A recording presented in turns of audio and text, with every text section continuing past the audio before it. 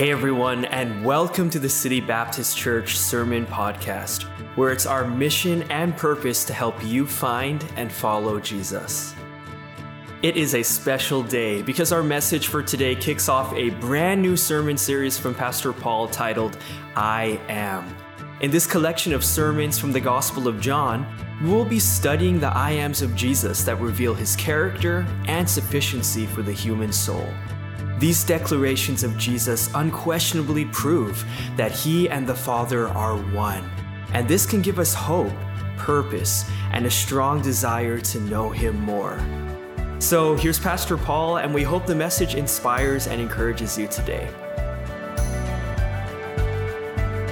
Man, it is awesome out here, and I'm glad that you're with us this morning. Let's go ahead and turn our Bibles to John chapter 6. We're going to get started today, John chapter 6.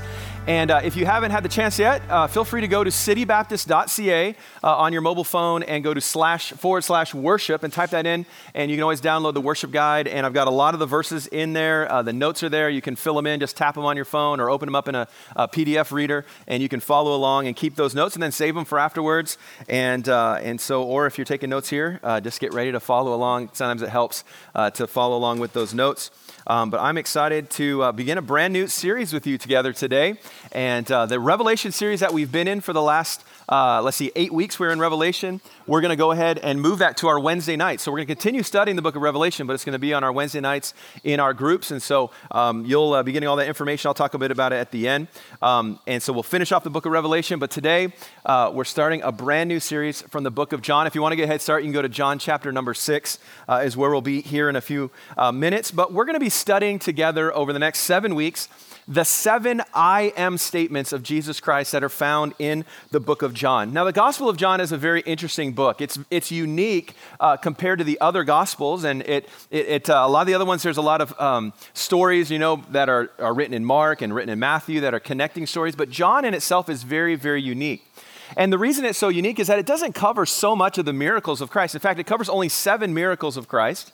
But it's really specific in that John is trying to illustrate to whoever his readers are, and it's not really specific whether it's to Jews or to Gentiles, it's for everyone, that whosoever, right? Think about John 3:16, whosoever would believe. I want to quote that to you. For God so loved the world that he gave his only begotten son, that whosoever believeth in him should not perish but have everlasting life. And John's goal for the book is that whoever hears the word of Christ, whoever hears about Jesus, that they would believe then, that they would take what they have and what they learn about Christ, and that they would believe. In the final verses in John chapter 20, verse 30 through 31, it says, and many other signs truly did Jesus in the presence of his disciples, which are not written in this book. So he made it clear. He says, there's a lot of stuff that happened, but I didn't write about it. And then he says, but these are written. So he says, the 7 miracles that I gave to you, the 7 I am statements of Christ that he so clearly emphasized for us, these were written, notice, that ye might believe that Jesus is the Christ, the Son of God, and that believing ye might have life through his name. See, the simple goal for the Apostle John was that through the testimony of the miracles and the works and the words of Jesus Christ, the world would hear and they would believe that Jesus was in fact the Messiah. And he does this by intentionally recording these 7 unique miracles that are in the book and recording these 7 specific I am statements that Christ made about himself. Now, here's what he's trying to do. If you include the miracles and you include the statements that Jesus made, what we see is a very clear, complete picture about the deity of Jesus Christ. And this is what he's trying to do. He tries to reveal the deity of Christ, but he also, at the same time, reveals the complete humanity of Jesus Christ. And he does that and illustrates that through the many miracles and stories that are within the book of John. But for these I am proclamations that we're going to cover, that we're going to study over the next few weeks, what we will do is we'll grow in our understanding of Jesus' ministry and of his characteristics. Now, there's another unique thing about this. This is all preliminary, right? There's another unique thing about these I am statements. is that not only do they prove his deity, but they also connect Jesus back to the God of the Old Testament as well. And so every week we're going to see the connection back to the Old Testament. Today, though, I just want to remind you of Exodus chapter 3 and verse number 14. This, of course, is the story where God is revealing himself to Moses. And you remember he said to Moses, he said, I am that I am. Do you remember that? Very specifically, God says, I am that I am. And then he says, when you go to Egypt and you go to the Israelites, remember Moses was nervous. He says, God, I stutter. I can't really talk very well. What am I supposed to say? He says, when you go to the Israelites, you say to them, I am hath sent me. Do you remember that? And that's the idea that in Judaism then, that when someone uses the term I am or the descriptor, they are unquestionably understood as it being the covenant name of God. So this is all sort of foundational as to where we are going to be. It's describing the fact that God is, in fact, it's in the present tense, meaning that God is present, he is self-sustaining. We would say today, he just is. You know, you ever have your kids say like, why can't I do this? Well, just because, because this is what it is. And for God, he is the I am that I am. He is, I am. He is constant. He is continuing. He's just always has been. And so I tell you that, and I remind you of that passage in Exodus, because when Jesus makes the statements of I am, when he says to these Jews, he says, I am, it is a huge claim and connection to God. Remember, the Jews, they had the Old Testament. They knew who God was. They knew all of that. And so when he says, I am, and the descriptor, they're connecting immediately him back to God the Father. He was identifying himself and connecting himself to God. Now, I want you to recognize the I am statements that we're going to cover are not accidental in any way. They're very specific. God, Jesus didn't say anything unintentionally. We don't have any recorded where he's like, oh, hey, forget I said that. It is very specific. It's very clear. He is clearly telling them and describing himself that he is Jesus, that he is the Son of God. They're strategic and they're unquestionable in their specific specificity, I guess is the word that we want to use, in what Jesus is trying to get across. And at the same time as well, I don't want us to underestimate the shock value that this would have had for the Jews that were listening. So don't miss out on that as well. When he made those statements, when he as a carpenter from Nazareth says, I am, to a group of religious Jews, it would have been like, it would have been a big deal. I was trying to think of a way that we could compare it to today. I don't know. I think probably the only way, maybe the shock value would be is if you were introducing, let's say, me to your coworkers. I don't know, whatever reason, I came to have lunch with you at work, right? One day we'll be able to do that kind of stuff again. And I came and I walk into your office or your place of work, and you're walking around with me and you say, oh, hey, Pastor, this is my friend from work. And I say, hi. I am Prime Minister Paul Connor. You can imagine how, first of all, you'd be like, you never told me that. What happened to the hair, And you would never, obviously it would be a bit of a shock to them. And to the person who was hearing that for the first time, immediately be like, this guy is crazy, right? This guy is nuts. He doesn't look anything like JT. He doesn't look like him at all.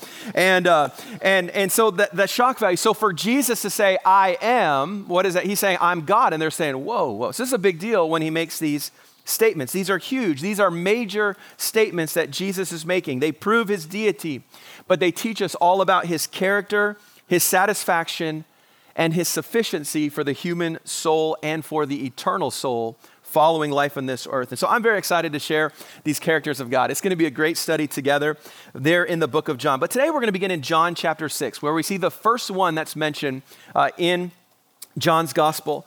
And it's where Jesus referred to himself as I am the bread of life. Jesus said, I am the bread of life. Why don't we have a quick word of prayer together? Father, thank you for the time that we have in your word today. I pray that you would speak to us now through this time in your holy word. Thank you for preserving it for us. Thank you for prompting John to record these characteristics of who you are so that we can know you in a greater way, so that we can trust you in a greater way. Lord, help us to believe today. Help us to have faith today. And God, we love you. We thank you for the opportunity we have to worship together. In your name we pray, amen. Jesus said, I am the bread of life. Now, we all understand what it's like to be hungry, don't we? We all know what it's like to, from the day we are born to this day that we are right now, we know what it's like to go throughout our lives wanting to eat, always wanting to eat. in our home, there's probably not a day that doesn't go by where somebody yells out, "I'm starving," or "I'm hungry." I mean, and I'm talking 10 minutes after dinner, like there's not a day that goes by where somebody says that. And the reason is because God created our bodies to run on food, didn't he? He created, it's an amazing thing. And I'm sure you remember from when you were a kid in elementary school and how the body digests, food. I remember as a kid, I had to do a whole story. I should have brought it in 5th grade, and I had to show how food was digested. I drew all these intestines and stuff, and it was great. Of course, I did my whole project on a boy accidentally getting swallowed, which anyway, I had a strange mind, I guess. Honey, I Shrunk the Kids was kind of big back then, if you remember. And our bodies run on food. And the thing about hunger is that it's God's built-in warning system to us that something is wrong, that we are getting low. This week, I had an opportunity to spend a few minutes with Andy, and we had coffee earlier this week, and Andy's sitting there, and we're talking, socially distanced, and from 6 feet away, I heard his stomach go, and Andy goes, "Oh, sorry, Pastor, and he says, "I haven't eaten any breakfast." And I said, "I totally get it, because my stomach's doing the same thing, And what is that? Well, that's a warning system, and not of anything else, but he was hungry, and it gives us that sensation. And so when we have that sensation in our bodies, we say, all right, it's time for me to eat, because that feeling of hunger keeps us alive, doesn't it? That feeling of hunger keeps us alive. Now, within the human experience, it's not just the physical need of hunger that tells us about emptiness in our bodies, right? So the physical hunger tells us about emptiness in our bodies, but for us as humans, we are more than just a body, aren't we?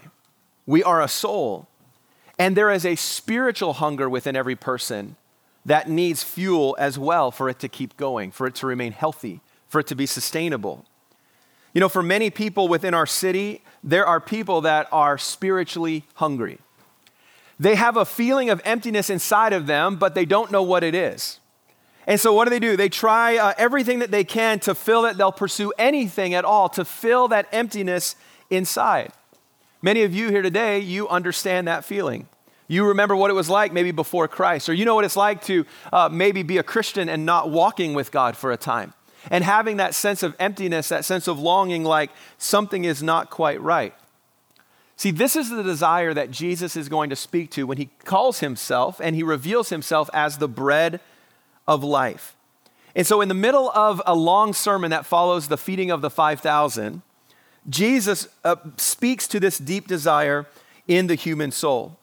Now you can imagine the feeding of the 5,000 made a big difference in the lives of the people that experienced it. Can you imagine that? 5,000 men, the Bible says, which would have included then women and children, probably 15 to 20,000 people were there, experienced Jesus take a lunch from a little boy that had 5 loaves and 2 fishes, and how he basically reproduced those in a miraculous way so that everybody ate their fill. And at the end of it all, there was 12 basketfuls to tell those disciples, "Yeah, I showed you," right? No, it wasn't like that at all. They doubted it very much so, right? Because they were like, not pastor, Jesus, no, we don't have enough money to buy food for all these people. And he said, "Hey, just what do we have? And I can do something with that." And that, of course, is an amazing story there. But imagine the impact it would have made for those people as Jesus provided that wonderful meal for all of those people. Well, let's pick up the story then in John chapter 6 and verse number 22. I hope you've got your Bibles with you today. You can follow along. We're going to cover a few verses here. I'll comment on a few of them as we go. Verse number 22, it says, "And the day following," so this is the day following that great miracle, "when the people which stood on the other side of the sea saw that there was none other boat there, save the one whereunto his disciples were entered, and that Jesus went not with his disciples into the boat, but that his disciples were gone away alone. Howbeit there came other boats from Tiberias 9 of the day, when they did eat bread. After that the Lord had given thanks." Verse 24, "When the people therefore saw that Jesus was not there, neither his disciples also, they took shipping and came to Capernaum seeking for Jesus. And when they found him on the other side of the sea, they said to him, 'Rabbi, when camest thou hither? So there's a little bit that happened between the end of verse 15, which is the feeding of the 5,000, down to verse 22. And that was basically, Jesus said, I need to get out of here for a little bit. I need to rest. Jesus understood the importance of taking that time to separate and to rest. And so he went alone into the mountain, and the disciples took off on their own across the sea on the boat, which, we look at that, we say, well, what's wrong with them? That's not very kind. I don't know if God told them. We don't have that recorded. But of course, later on, we see how Jesus walked on the sea. Remember, there was a storm. He walked and they saw him, and that whole story. Well, they end up over in Capernaum. Well, the people, when they get up the next day, they go looking for Jesus. Man, he fed us yesterday. I hope he's got some more fish and bread kicking around. And so they go to find him, and he's not there. And they realize, wait a minute, the boat he came in is gone, and all of this. So they jump in some boats. I mean, think about I don't know how many people. It says a crowd, which means a lot of people. So they found a way to get to Capernaum. It says there were other boats there. I don't know if they were chartering them. It was only a few kilometers away really where they went from there. So maybe it wasn't that difficult. Maybe they're doing boats back and forth. I don't know. But they went and they found Jesus, and they said to him, why are you here? Where'd you go? Look at verse 26. But Jesus answered them and said, verily, verily, I say unto you, ye seek me, not because he saw the miracles, but because ye did eat of the loaves and were filled. Now Jesus begins to draw some lines here. He says, you're not here today because of the miracles I did even. He says, you're here because I fed you. And then he says this in verse 27, labor not for the meat which perisheth, for that meat which endureth unto everlasting life, which the Son of Man shall give unto you, for him hath God the Father sealed. The crowd that had experienced that physical meal came, and that's really what they were looking for. But Jesus sets the record straight here. He says, you guys are just here because you want the free lunch. You want the free food. But then he transitions. Did you notice there? In verse 27, he says, labor not for the meat which perisheth. What is he saying to them? He's saying, you're here for the free food, but I want you to know that's not what you should be laboring for. You should be laboring for food that is eternal. Food that which endureth unto everlasting life. Verse number 28. Then said they unto him, what shall we do, that we might work the works of God? And Jesus answered and said unto them, this is the work of God, that ye believe on him whom he hath sent. They said therefore unto him, what sign showest thou then, that we may see and believest thee? What dost thou work? Our fathers did eat manna in the desert, as it is written, he gave them bread from heaven to eat. Man, this is an interesting conversation here. So Jesus is speaking to them, and then they respond, well, what are we supposed to do? Again, they're missing the point. They said, how do we work the works? How do we achieve this? What can we do in order to attain this thing? Now, they're again thinking about their physical needs rather than spiritual needs. And then we see them invoking manna. Did you notice that? And there in verse 31, they invoke the manna that God miraculously provided for Israel during their 40 years of wandering in the wilderness. Again, this is the idea that maybe this guy can provide for us an everlasting source of food that we never have to worry about. Again, it's still about the physical fulfillment. Now, I recognize that for us today, we struggle understanding their infatuation with food, right? I mean, unless you're a real foodie or unless you've experienced true hunger, it's really hard to relate to these people. Why are they so, why do they want food all the time? Why do they want an everlasting supply of food, a physical food that would come to them? Well, of course, we have to remember the society in that day, right? The society in that day was very much, you go to work, you get paid that day, you take that money, you go to the market, you buy food for you and your family that day, enough for maybe that night, and then your breakfast in the morning, and then you go back to work the next day and you work all day. If you miss a day of work, you may not eat. And so it's very much a hand-to-mouth as kind of the idea of society where that was a daily focus. Today, we're so blessed. I mean, if you didn't work tomorrow, I guarantee you go to your cupboard or your fridge and find enough food for a day, maybe two, maybe a week even, you could find enough food. We don't have that shortage of food concern or nervousness or anxiety. I think they call it food anxiety or meal anxiety. We don't know what that's like. But for this society, that was a big deal. And so that's why they're so focused. You know, Jesus provided for 15 to 20,000 people like that, right? That's a big deal. That's a big deal. So we recognize a little bit their focus, but Jesus is still trying to get them to go in the right direction. Look at verse number 32. Then Jesus said unto them, verily, verily, I say unto you, Moses gave you not that bread from heaven, but my Father giveth you the true bread from heaven. Now, we're hitting some key phrases here. My Father gives the true bread. Verse 33, for the bread of God is he which cometh down from heaven and giveth life unto the world. Now we immediately say, who is it? That's Jesus, right? Jesus is the one. He's the bread. He came down now, and we connect the dots. They still were not connecting the dots there, as he says. He says, God's going to give you a true bread. He's going to give you the real deal, the eternal bread, and it's going to come down from heaven. And Jesus makes it very clear. The one who comes down from heaven, he is the one that is sent from God, who is the true bread. All right, so we're following Jesus here. And then we come to verse number 34. Then said they unto him, Lord, evermore give us this bread. They say, hey, give us this bread. We want to have it. Now, of course, we're looking at it, we're like, he's right in front of you, right? He's standing right in front of you.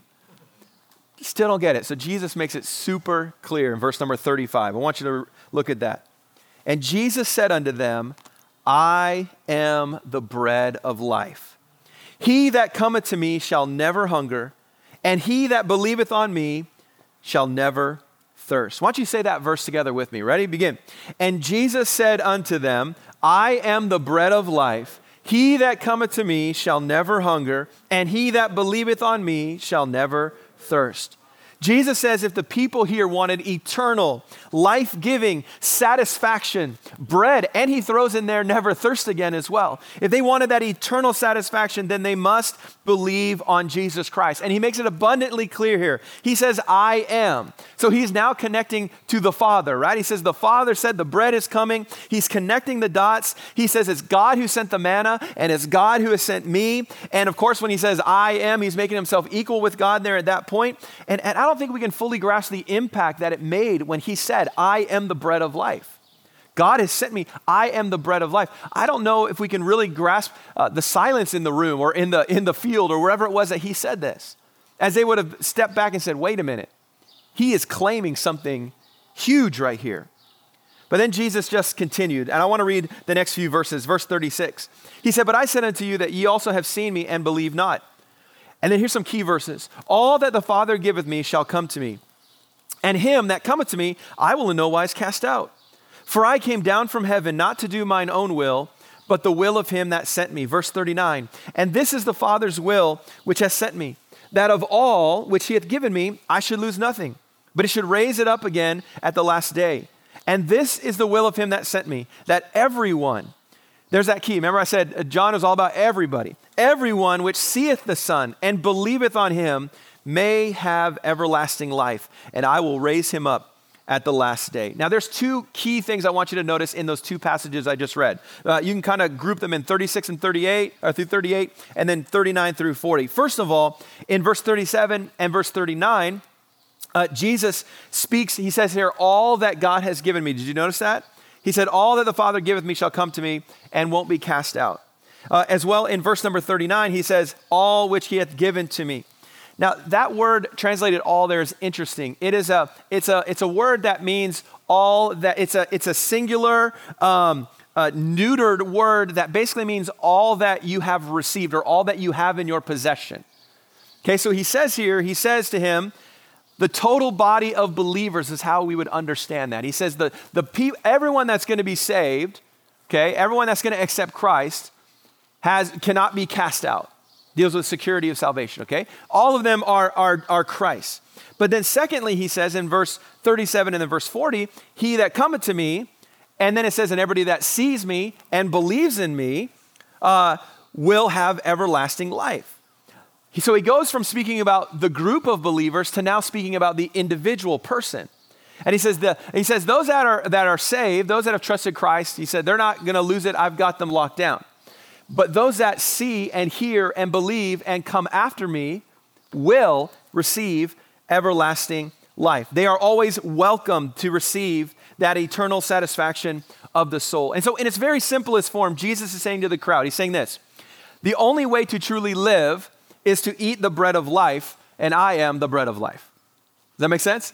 Make it very simple. He says the only way to truly have eternal life is to eat the bread of life, and I am the bread of life. So what do we take from this? What can we learn about this statement of Jesus that can help us grow closer to Christ as believers? Well, I want to emphasize three truths that Jesus makes very clear in the passage that we've covered already. So we're going to kind of do some points based off of what we've already talked about, okay? So point number one, in your notes there, you can type it in or write them down. There is a hunger for satisfaction. Point number one. there is a hunger, a true hunger for satisfaction. You know, there was a reason all those people were willing to walk great distances, hire boats, follow them from shore to track down this teacher from Nazareth. And the reason is because they were missing something. They wanted something from him. They desired to see their physical needs met. Because a day before he had met their physical needs, right? But here we are the next day and they're hungry again. What had been met before was now needed again in their lives to continue, because a full stomach only lasts for so long. It's temporary. It's temporary. And so we see in them this thing that had been satisfied, now they have a longing again. Now it's a physical one. But the relation, of course, is to the spiritual. There's only so much that you can do in this physical world to satisfy or try to fill that emptiness, that soul emptiness that we have within us. There are so many non-believers, and I would say there's also a lot of Christians today that are, maybe you say they're bored, they're restless, they're longing for something, even with all of the wealth and the prosperity that our society provides us today. So many are still chasing true soul fulfillment, and they're trying to do it within the physical realm. They're trying to find things in this world to meet a spiritual need. And like I mentioned, it's people that don't know Christ, but a lot of Christians do this as well. They try to fulfill a spiritual need that is in Christ, but they try to do it in a physical way. Whether it's the pursuit of another promotion at work, maybe it's just always looking forward to the next vacation, the next time we're going to get away, the next place we're going to travel to someday. Another victory at the workplace or at their family, another down payment, another expensive meal. Whatever it may be that they're pursuing, those earthly pursuits will always leave you hungry again. They will always leave you wanting more. I think we could probably go from car to car and from seat to seat and say, hey, give me an example of something you thought that if I got this thing, it would fulfill me. I'd be happy. And it actually did it. It actually did it. I think we would find, I would say, and I'll say this, and I think you guys would agree with me, that the vast majority of people will say, yeah, I got this thing and I thought it'd make me happy, but it didn't. C.S. Lewis said this. He said, I cannot find a cup of tea which is big enough or a book that is long enough. I thought that was great. But what is he saying here? What did he mean? He meant that what we think gives our lives meaning is just still never enough. But we think that when that goal is achieved, we think when that car or that house is paid off, or when that position arrives, or we're finally able to buy this thing, or we finally get that relationship of our dreams, right? The one that we have just longed for, and we finally have those things, then finally life is going to be perfect and it's going to be worth living. But yet it's never going to be enough. It's never going to be enough, because there is more to who we are than just the physical world. Jesus spoke about it in Matthew 5, verse 6, where he said, blessed are those that hunger and thirst after righteousness, for they shall be filled. See, Jesus there gave us the direction that we should be pursuing, which is righteousness. There is a hunger in our souls for satisfaction, but it will not be found in the physical. It can only be found in the pursuit of truth, of righteousness, or as we saw here, in Jesus Christ. And that brings me to point number 2. There is a hunger for satisfaction, number 1, but number 2, true satisfaction is found in Jesus. True satisfaction is found in Jesus. Why don't you say that with me? True satisfaction is found in Jesus. I want you to get that today. Don't miss out on it. True satisfaction is found in Jesus. A full stomach only lasts for a while, but a full soul will last you for a lifetime. When Jesus is speaking to the crowd, what he's saying to them is, I am here to provide you with everything that you need for your spiritual life.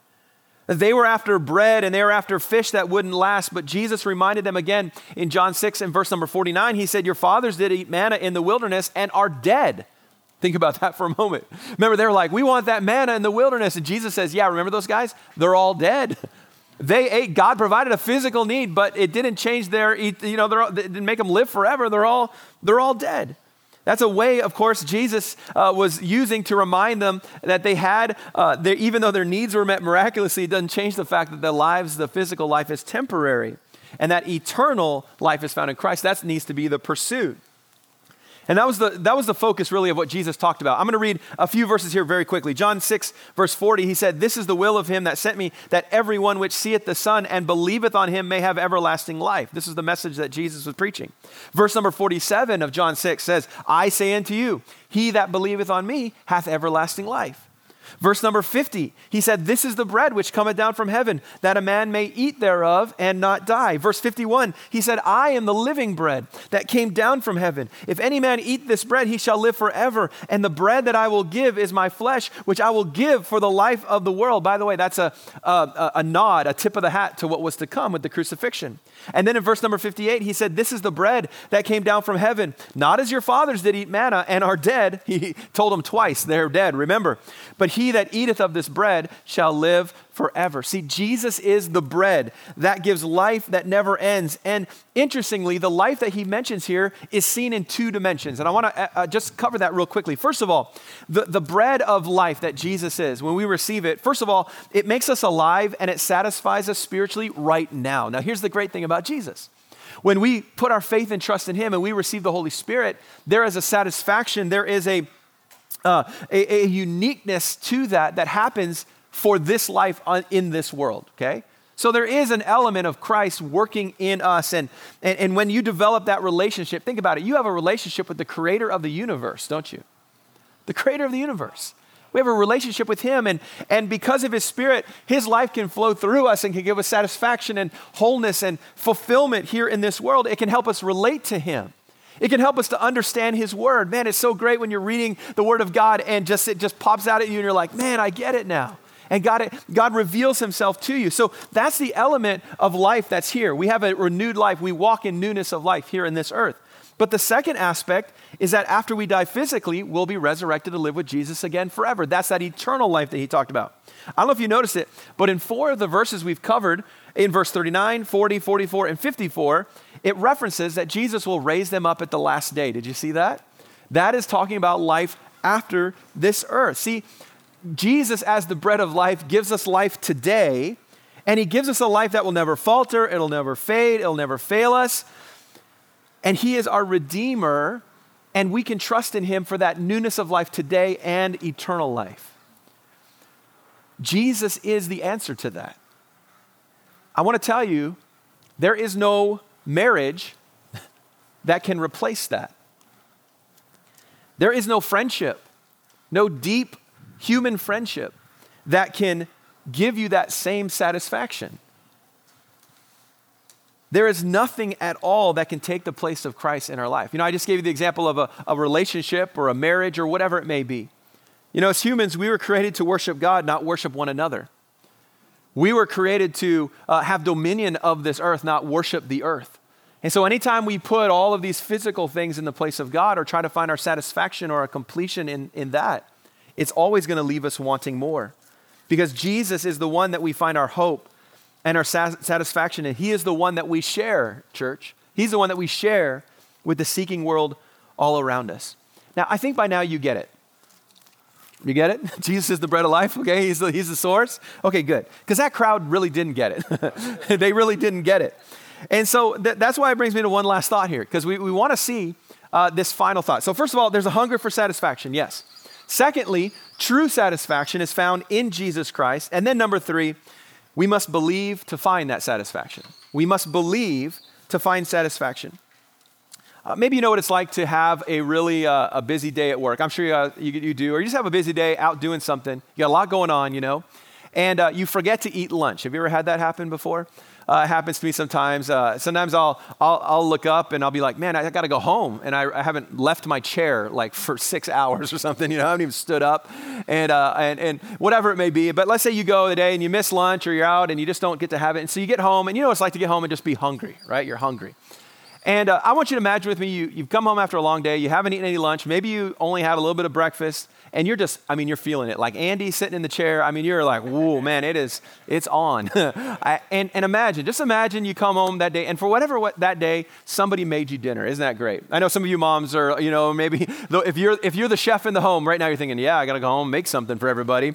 But imagine that day, everything's taken care of, and you get home, and you sit down, and somebody just... And I'm sorry if you're gluten-free, but somebody just comes in and puts a nice basket of warm, fresh dinner rolls. I mean, right from the oven, my grandma's recipe, and they put them right there in front of you, and you're sitting there.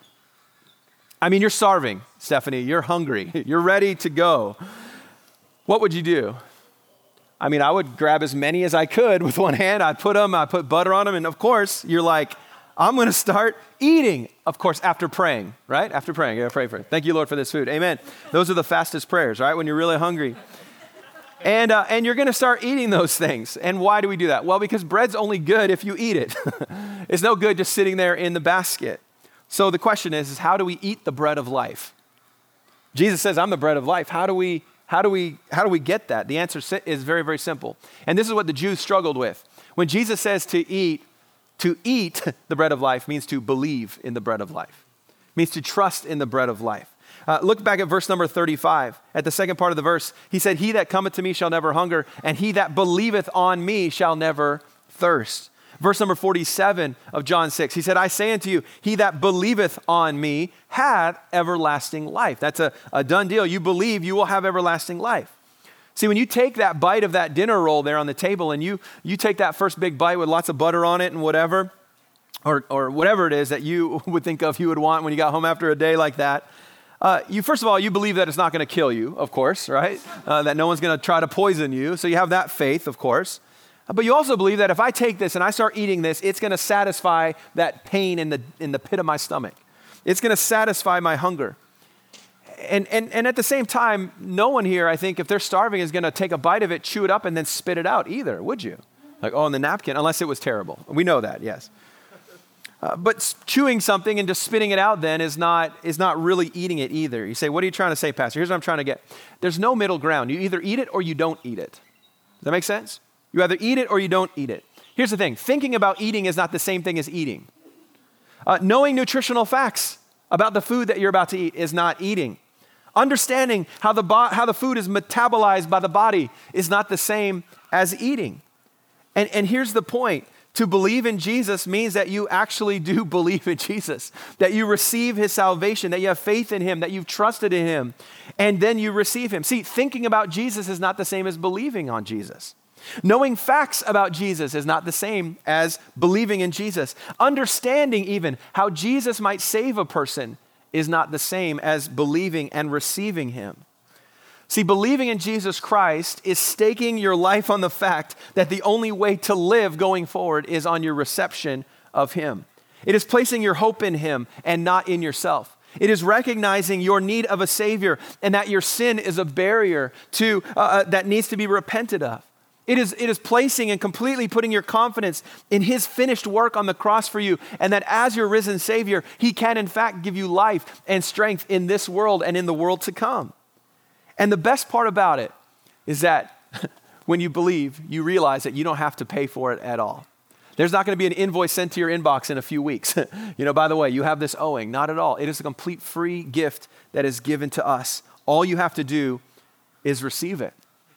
Now, I mentioned the group. I mentioned the Jews that were listening. I want to point out how they received it, because it's really an example of how much of the world does receive the gift of Jesus Christ. I'm just going to mention real quick, in verse 36, it tells us that they saw, but they did not believe. In verse number 41, they grumbled about it. Sorry, I should have reversed those. They grumbled about it. Verse number 60, they said it was too hard.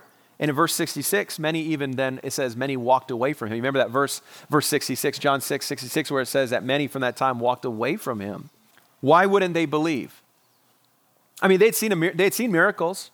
They had seen him feed the 5,000. I mean, did you need a bigger miracle than that? But they were still unwilling to follow Christ. And the reason is the same reason that many today do not follow Christ, and that is this: believing is hard. Believing is hard. Why? Because it means giving up your personal forms of salvation. It means giving up your trust in the physical to place your trust in the spiritual, in Jesus. You know why it's hard? It's hard because it means you have to be vulnerable as an individual. It means you have to realize that I cannot do this on my own. I cannot save myself. No matter how much good I do, I cannot save myself. It means that you own the fact that you need a Savior. I need a Savior. It's hard because you will have to understand that if you die without Christ, then there is a consequence for that.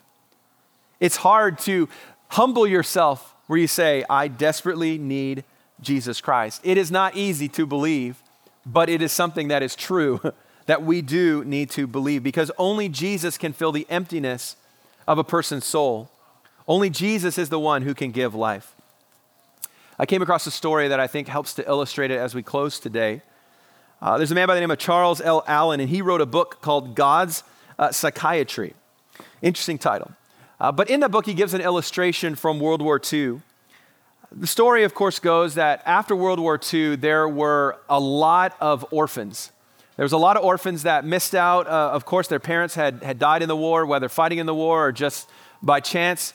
And there were a lot of orphans that were very hungry. And what we know about them is that it filled Europe, and really it overwhelmed the Allied troops when the war came to an end, just to be confronted with the amount of orphans that were there. These children, of course, were hungry. They had been through great trauma and great anxiety, and many of them were placed in camps. And in those camps, one of the great things is that they were finally well fed for maybe the first time in a long time. And so they were fed and they were cared for. But the problem that came up was that those that were in charge of the care for those children, they realized that the children, even though they were fed, even though they were safe, there weren't bombs being dropped everywhere, the children still really struggled to sleep. And they were sort of astounded by it. They said for the first time in maybe years, they have security, they have everything being taken care of, but these kids can't sleep, they have anxiety, they have fear. Well, finally, they came upon a solution. And the solution they came on was so interesting. Before bed every night, when the kids were in their beds and their bunks and they were putting them down, they would go from bed to bed and they would give each of those children a piece of bread. Now think about this for a minute. They would give them a piece of bread to each children that they would hold. Many of them would put it under their pillow, or they would hold on to it. And when they started doing that, they saw a drastic change in the demeanor of these children. They began to sleep in peace. The anxieties began to fade away. And what they came to realize is that for these children, the difference was that they went to bed knowing that they had food for the next day, for maybe the first time in years. And that changed everything for them. Holding onto a slice of bread as they slept brought peace to their worried souls. You know, we are in a world that offers countless false gods that entice our heart's affections. But there's only one God who can truly fulfill. The bread of life that can never be taken away from us, so that we ourselves can also sleep in peace. This life in this world can only offer us temporary solutions, but the bread of life can completely and totally satisfy our souls. That is what helps us as believers to go to bed in peace, knowing that our souls are secure. And so today, as we think about Jesus as the bread of life, I want to encourage you, if you're bored, if you're restless, if you're finding yourself filled with anxiety and you're struggling, you've noticed that in your own heart, there's a spiritual hunger. Maybe you feel like something is missing within you. Maybe for some of you, you've been tempted to try to find fulfillment in other things. Even as a child of God, you're pursuing fulfillment and happiness and joy in the pursuit of this world. And you're trying to do everything you can to attain and to build and to grow. And it's still not making you happy. It's still not satisfying your soul. Whether it's a job or a relationship or just the pursuit of material things. Maybe it is that you've been trusting in your own self-confidence, in the fact that I've got through rough things before and I'm going to be fine right now. But there's still that yearning, there's still that emptiness, there's still that struggle within you. Can I encourage you today, would you seek fulfillment in Jesus Christ? Would you stop trying to do it on your own, stop trying to find it in yourself, stop trying to just grit your teeth and get through it? Would you find your fulfillment in Jesus Christ, the bread of life? Both in this life here, he can give us joy, he can give us peace, but also for the world to come, which is that eternity in Christ. Now, for many of you, I know you're saved today, and I praise God for that. There may be some of you that are here that are not saved. I don't know. There may be some of you watching today that are not saved. I don't know. Would you put your faith and trust in Christ, first of all, for your eternity, and then recognize that you can rely on him completely and totally for satisfaction? That was the theme today. I don't know if you noticed that in the points. It's all about satisfaction, the complete satisfaction so that you'll never hunger or thirst again spiritually. Your soul will not go without fulfillment. We must seek that fulfillment in Jesus Christ. I don't know if you've thought about that lately.